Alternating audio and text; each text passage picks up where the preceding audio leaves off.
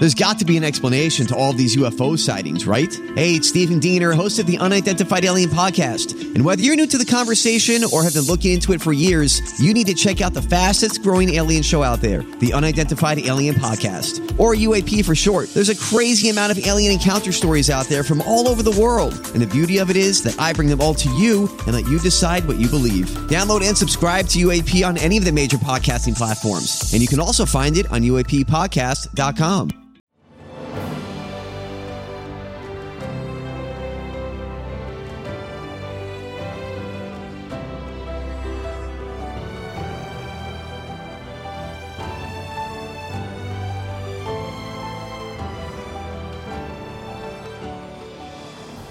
Welcome to the newest episode of Beyond the Fame with Jason Fraley. I'm your host, Jason Fraley, picking the brains of the top filmmakers, musicians, and artists of our time. Author Nicholas Sparks published his hit romance novel, The Notebook, 25 years ago today. I spoke about The Notebook's legacy with Sparks in 2016 when he released his book See Me and his movie adaptation, The Choice, to find out his secret to making sparks fly. Thank you so much for taking the time. It's a pleasure. Hey, well, thank you for having me. This is great. I appreciate it. Definitely. I want to get into your new movie, The Choice, that's coming out. But first of all, let's talk about your latest book that you've had out, See Me. It's done really well. It's been on the top of the New York Times bestseller list for a while now, and it's got a bit of a thriller vibe to it. Are you surprised, or is it par for the course now? It's every time you put a book out. I know. Isn't that funny? You know, what I did was I tried to write novels that are different than anything I've done before, right? And you know, I know everyone knows there's a love story in it, and everyone's seen The Notebook. We all get that. But I try to do that. So this, of course, See Me, came out in October. It's a novel that has a love story in it, and it's a couple of great characters. You got Colin and Maria. She's my first Hispanic character that I've ever created, and she meets this guy. He's had some trouble with the law in the past, but is turning his life around. You know, she's an attorney. Well, can they make it? They're very different. Opposites attract. Well, it's Nicholas Sparks. Of course they're going to give it a whirl. Well, what happens? Well, slowly but surely, I guess you'd say, the novel kind of devolves into a very twisty mystery thriller. And the reader's not sure what's going on and this and that. And then by the end, of course, it's very exciting because it's almost a thrillerish ending. And, you know, that was a lot of fun for me to write because I was able to capture all the elements of the love story or North Carolina and everything that I generally do, and at the same time add new elements that are different that make the story feel very fresh and original. And, of course, readers have seemed to like it, I guess. You know, debuted at #1, but even now, I guess, 3.5 months later, I still think it's like number 3 or 4 on the bestseller list.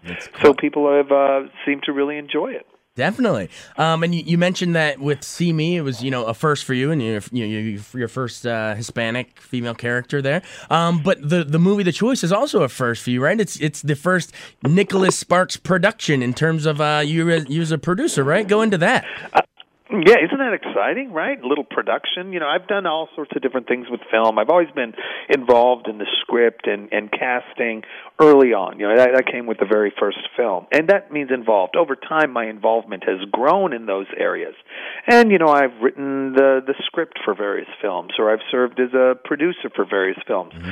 So The Choice, you know, I'm not only a producer, but it's through my production company, which was exciting because I guess I was able to be a little bit more involved in other elements of the film, where it was filmed, for instance, or the budget of the film, or the music associated with the film. All of these things where I didn't really have much exposure to in the past. And that was really a lot of fun to be able to do because the movie can come out exactly like I wanted it to come out. And when you have The Choice, you got Ben Walker and Teresa Palmer, and I think the chemistry they have is amazing in the film. It's the closest thing to The Notebook since The Notebook, I would say. It's just really, really incredible. Now, why do you say it's the closest thing? Because it's a two-part story?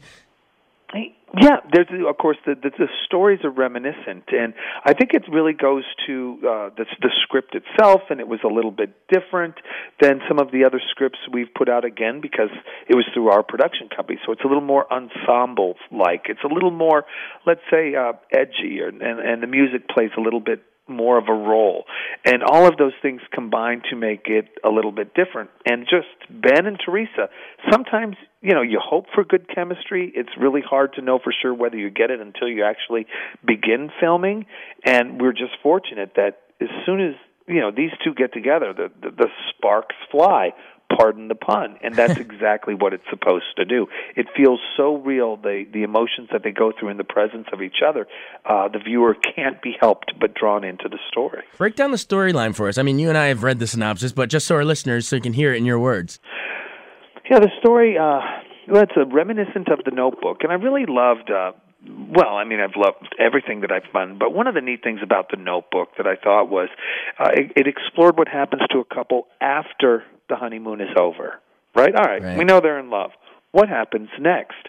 So The Notebook, I say, all right, what happens 50 years later? All right, so we did that. Well, this is a much shorter duration. This is what happens 10 years later. And when a couple is confronted with a choice. Of course, there's a choice in the early part of film. There's a choice in the latter part of the film. And it really reflects the reality of the way life kind of throws curveballs at everybody, right? Life is never quite what you expect it will be. And whenever I give commencement addresses at universities or at high schools, that's what I say. Whatever you imagine it's going to be, the only thing I know for certain is it's not going to be that, because I've never met anyone who said, boy, everything is just what I imagined it would be. Mm-hmm. It's just because life isn't as predictable as we all would like it to be. And in reality, we all have choices to make. What happens if you would have chosen somebody else to marry? What happens if you had chosen a different job or chosen to uproot from wherever you are and move across the country and start all over, right? Choices. And the choices we make reflect not only the people we are, but the lives that we lead. And I think that's such a wonderful concept to explore. But, of course, if that doesn't make any sense to anyone, look, it's a Nicholas Sparks film. They're going to be kissing in the rain and all that good stuff, and it's a great Valentine's movie. How about that? Yeah, you put it in those terms, but that's what everyone, that name recognition carries, it romance, melodrama. You've become synonymous with it. Just like, say you mentioned Hitchcock, suspense. You know what I mean? You mentioned Michael Bay, it's action. You've become so associated. Are you proud that, you're so synonymous with a certain sort of subgenre? Yeah, I am, right? I mean, and certainly my novels fall into a certain subgenre, and I've just been fortunate when it comes to film. Even I don't know why so many films have gotten made. People ask, I'm like, well, I don't know. They just keep making them, right? And I think this is the 11th, and I think of any author out there, I think I have the second most. Right? It's Stephen King and me. Right. Nobody has more than 10, and I've just been kind of fortunate in that regard. I wish I had a great explanation or something about it. It's just that I think they're different enough that Hollywood says, "Oh, okay, there's room in our year for a film like this. Oh, there's room in our marketing campaign to try to capture this particular kind of audience." So that's what we do, and I've just been fortunate that to catch that wave, I guess. And I've been riding it for a long, long time. Hey, keep riding as long as you can. You mentioned The Notebook a couple times. I mean, I feel like that most people would hold that up as sort of your masterpiece. I mean, it's the one that probably most people, have seen over and over again and quote all the time. Why do you think that one's A, is that you think your favorite one, and B, why do you think so many people love that one so much? I think there's a couple of reasons. Is it my favorite? Look, I mean, I'm certainly incredibly proud of that I wrote The Notebook, and I'm very fond of that story. It did launch my career. Is it the one that I consider to be the most well written? No. Which one is that, you think? I would have to say See Me, right? The most recent novel that I've written. It was incredibly complex. The Longest Ride, also Safe Haven.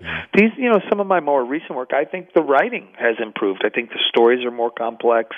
The characters are more complex. But, that's my opinion. It doesn't mean that it's the one that anyone else likes the best. I think that a lot of people think of me and they think of The Notebook primarily because of the film. And that's just it's not only did Nick Cassavetes, the director, do a wonderful job, but Ryan and Rachel and James and Jenna, they all, there was something about that film that just caught the public's imagination. And And it was really interesting because that didn't even happen when it was in theaters. It happened when it was in DVD. Yeah. It was something like, The Notebook was pretty successful as a novel, first novel, right? Spent over a year on the New York Times bestseller list, but it never hit the top 3. Just kind of hovered in the middle, just week after week. So the film comes out and it does, I don't know, $80 million. It's a lot of money, but it's not Star Wars by any stretch. Shoot, it's not even Titanic. Right. But then what happened was it came out in DVD, and it was like the number one seller for like Warner Brothers for, I think, like 7 straight years. Like every week, it was number one. It had this incredibly long run on DVD. It's okay, I'll take it. And then, of course, it's on every channel every other week. So there it is, too. Absolutely. Now, I mean, obviously, it wasn't your production company back then, but did you talk with Nick Cassavetes about his dad at all? I mean, he's a legendary filmmaker in his own right, and obviously he had Gena Rowlands in the cast. So yeah, of course. I worked with them. I was involved in casting all the way through. In the end, film is a very collaborative process, and so I don't want to certainly steal any of Nick Cassavetes' thunder here. It was really his vision that brought this film together. His vision, and then the performances of those in the film and the producers of the film. They made it all work and come together. And so, with all of this said, did I talk to them? Was I there? Did I know what was going on? Did I have an opinion? Absolutely. Absolutely I did. And at the same time, there was something about that particular group of people at that particular time that just made it turn into this thing that has become almost a cultural touchstone of sorts. When you see someone earning all the, Oscar nominations for Spotlight, in The Big Short and things, do you look and say, wow, I helped kind of pave the way for those guys? Yeah, of course. And at the same time, their career is their own, right? Their career is their own, and I'm not going to take it. They came in, I gave them a shot. They maximized their shot, right? They did such a great job, and I would certainly say that I had no role whatsoever in the way they brought those characters to life. I certainly did not. That was their talent. That was their years of training. That was their ability to work with the directors. So it's exciting to watch not only, let's say, Ryan and Rachel, but how about Liam Hemsworth in The Last Song, or you watch Taylor Schilling opposite Zac Efron in The Lucky One. How many times has she been won an Emmy for Orange is the New Black, right? So there have been lots of characters or actors that not a lot of people, hardly anybody knew before. Then they were in one of these films, and they get more well known. Ben Walker, Teresa Palmer in The Choice. The work they did was extraordinary. I think both of these people are going to be big stars. You seem to be cranking them out, and Scott Eastwood and the rest of them. You seem like you churn them out. I mean, I feel like the one that comes on TV the most, almost like on ABC Family and stuff, is A Walk to Remember. That was one of the cheaper made, I think, budgets in terms of the films that you shot, but. That one almost resonates to millennials in the sort of cancer or tearjerker way that Love Story did for baby boomers. Absolutely. Why do you think that one resonated despite such a small budget? Why do you think A Walk to Remember is still one to remember? It kind of falls in that middle school teenage girl. You gotta watch this. They have their collection of movies that you gotta watch. Right. Perks of Being a Wallflower, or The Notebook, or A Walk to Remember. There's also other ones. A lot of teenagers, they'll like some of the classics, like The Breakfast Club, right? Yeah. Things, or Napoleon Dynamite. Right. It just Ferris happens to be Bueller, in the rotation of those movies that girls starting in middle school really like to watch. Also, at the same time, the great thing about A Walk to Remember is the message is so strong, especially for teenage girls, and that is, you don't have to change who you are to get a guy. You just be who you are and be proud of who you are, and do the right thing. It's okay to be a good person. Mr. Sparks, thanks so much for taking your time. Hey, thank you so much. I appreciate it. Thanks so much for joining us on Beyond the Fame with Jason Fraley. Remember to hit the subscribe button and give us a 5-star rating if you like what you hear. We'll see you next time.